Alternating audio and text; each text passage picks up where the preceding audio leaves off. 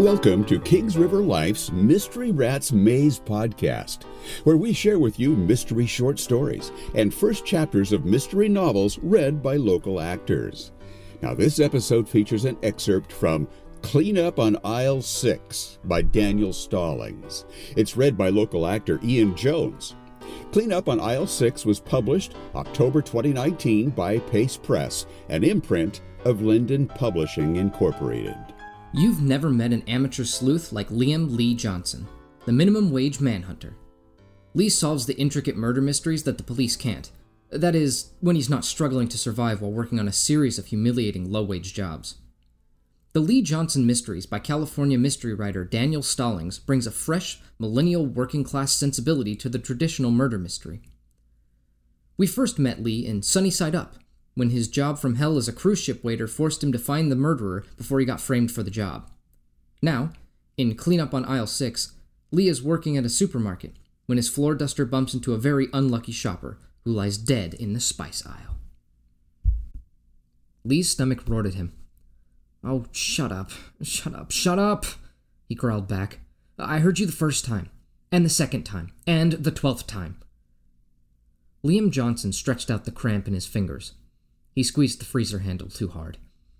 His silver blue eyes scanned the prices on the frozen food, hunting for bargains. Shopping hungry and on a severe budget was a mistake. But his fridge was one meal away from being empty, and it had been like that for a week.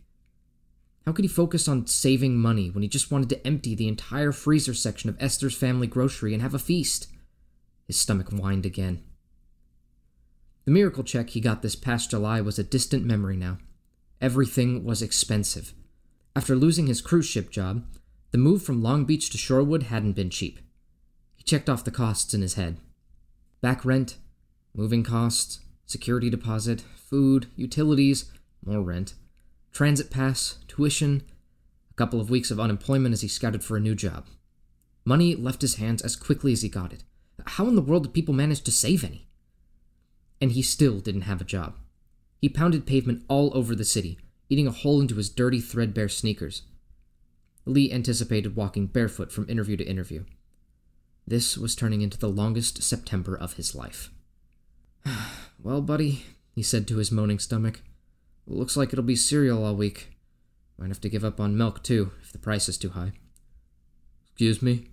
Lee jumped back, slamming the freezer door, tripping over his own feet. He fell hard on his back on the linoleum floor, making little stars dance across his eyes. Now every part of his body moaned. A head hovered over Lee's face, eyes etched with concern. "Dude, I'm sorry. I didn't mean to scare you. Here." A hand grabbed Lee by the arm and hoisted him to his feet. Lee begged the supermarket to stop spinning. "I hope you didn't hit your head. Floors aren't forgiving. My name's Ruben, by the way. What's yours?" Lee shook away the galaxy clouding his vision. Ruben started to take shape. A young man, pushing his late 20s. He had a chocolate-colored apron and a regulation white button-down shirt stretched tight over a sizable belly. The uniform for Esther's family grocery. He worked here. "Dude, if you're not going to answer me, I'm calling the paramedics." "Liam." "My name's Liam. Call me Lee." A wide grin spanned Ruben's tan Latino face. His dark chocolate eyes glimmered. He chuckled, making his stomach wobble. "Nice of you to return to the land of the living, Lee. You sure you didn't hit your head?" Lee ran a palm over his short black hair. He had a bump all right. He winced when his fingers grazed it. "I'm okay, just startled me, that's all." "Do you need any help?" "Yeah, give me a job," Lee thought. No, I'm okay, just browsing." Ruben tilted his head and narrowed his eyes. His gaze traveled from the stress lines crinkling Lee's forehead to the torn laces on Lee's shoes. Lee felt like he was naked in the middle of the freezer aisle. He pulled his flimsy windbreaker tight around his body, if only to disguise how thin he was. His toes curled up in his perforated sneakers. Ruben clapped a hand on Lee's shoulder, making Lee flinch. "I'm probably going to make an ass out of myself, but are you in trouble? You look like you haven't eaten anything for months." His eyes dropped to Lee's shoes, where a socked toe peeked out to say hello. "And you've got holes in your shoes. You're not homeless, are you?" A laugh crumbled out of Lee's mouth. His smile faltered. "No, that's the only thing I do have." Then, after hearing how bluntly he phrased it, he tried to crawl back into his shoulders like a turtle into its shell. Forget I said that. I'm fine. Really. You're not.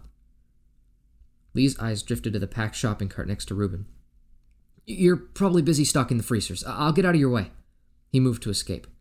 Reuben snatched the back of his windbreaker. Hold on. You've piqued my curiosity. What happened? Is there any way I can help you? I can handle it. He pulled his jacket free. Reuben grabbed Lee's wrist. Hey, stop trying to escape. I would just want to help. You're busy. I can make time. Come on, just leave me alone. Lee could feel the ghost of his rotten life rise up from the pit of his empty stomach. This isn't any of your concern. You know you don't have to suffer alone. I know a few people who might be able to get you back on your feet. I just want to make sure you are okay. Why? Why should you care? Lee's eyes flashed like the swords of crusaders. A hot plume of color rushed up his neck. He yanked his arms out of Reuben's grip. I'm just a random customer trying to shop for food. Why should my problems be any concern of yours? Reuben folded his arms across his chest, his eyes smoldering like mugs of black coffee. He matched Lee, glare for glare. I have seen a lot of people at the end of their ropes traipsing here. You, by far, are the youngest. How old are you? 18? 19? Lee's eyes started to waver. 20. Well, with those premature wrinkles you're getting, you look almost 30. Some serious crap went down in your life. You shouldn't struggle like this.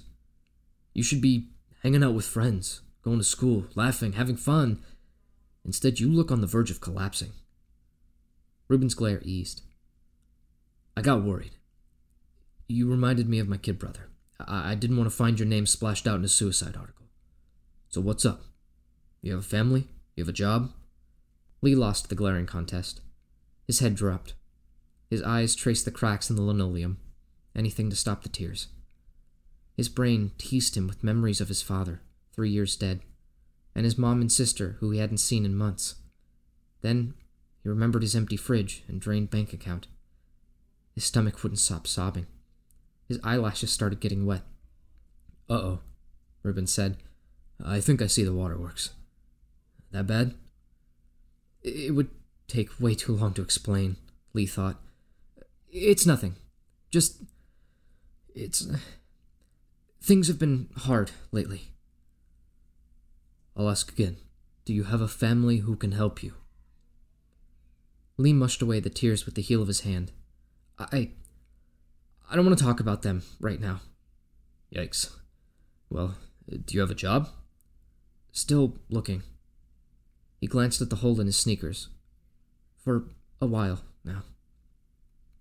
Reuben's round face brightened with a huge smile. Then just call me your guardian angel. Apply here. I must be hallucinating. What? One of our guys quit suddenly. Our manager hasn't put the want ad in the paper yet. Job's still open. Let me talk to Leo and get you an interview. Lee had to be dreaming. He pinched the skin on the crook of his elbow. It yelped in pain. Oh, wait. Hold on. You don't know anything about me, or my work ethic. I could be scamming you with some made-up sob story.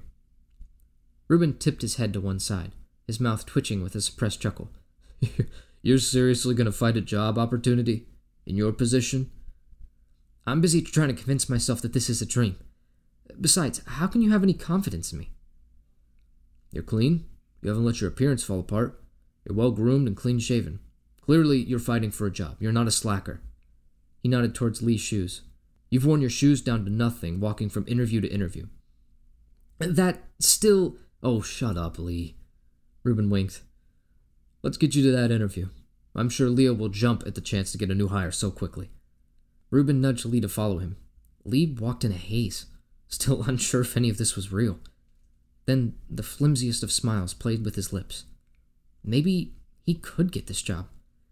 Maybe his luck was finally turning around. Maybe he collided with Reuben, who had stopped abruptly at the end of the freezer aisle. Reuben's tan face surged with blood, staining his cheeks a dark cinnamon. His eyes darkened way past black coffee. More like 2 steaming tar pits. His mouth was one curl away from being a snarl. He stared at a man who just entered the grocery store. Lee followed the glare. The man had a face like a sick monkey. Thick, greasy remnants of black hair fringed a bald dome. Huge, round eyes the color of old wallpaper glue flanked a smashed nose with large nostrils. A black broom of a mustache bristled under his nose, hiding a small, cruel mouth. A sallow hand patched with black fur clutched the brass knob of an emety cane. He returned Reuben's glare, but if anything, it was more poisonous. Lee lifted an eyebrow. "Reuben? Are you okay?" Reuben was lost in his trance. "Nothing. It's nothing." This reading of Cleanup on Aisle 6 was produced by Kings River Life and directed by Lori Lewis Ham. Cleanup on Aisle 6 is available for purchase, and you can learn more about this book and other books by Daniel Stallings on the author's website, danielstallings.com. Check out Kings River Life magazine's websites for more mystery, local theater, animal rescue, and so much more. KingsRiverLife.com and KRLnews.com. For more mystery podcast fun, check out It Was a Dark and Stormy Book Club. The book club is run by 3 women, Anne Dark, Tracy Stormy, and Kathy Knight.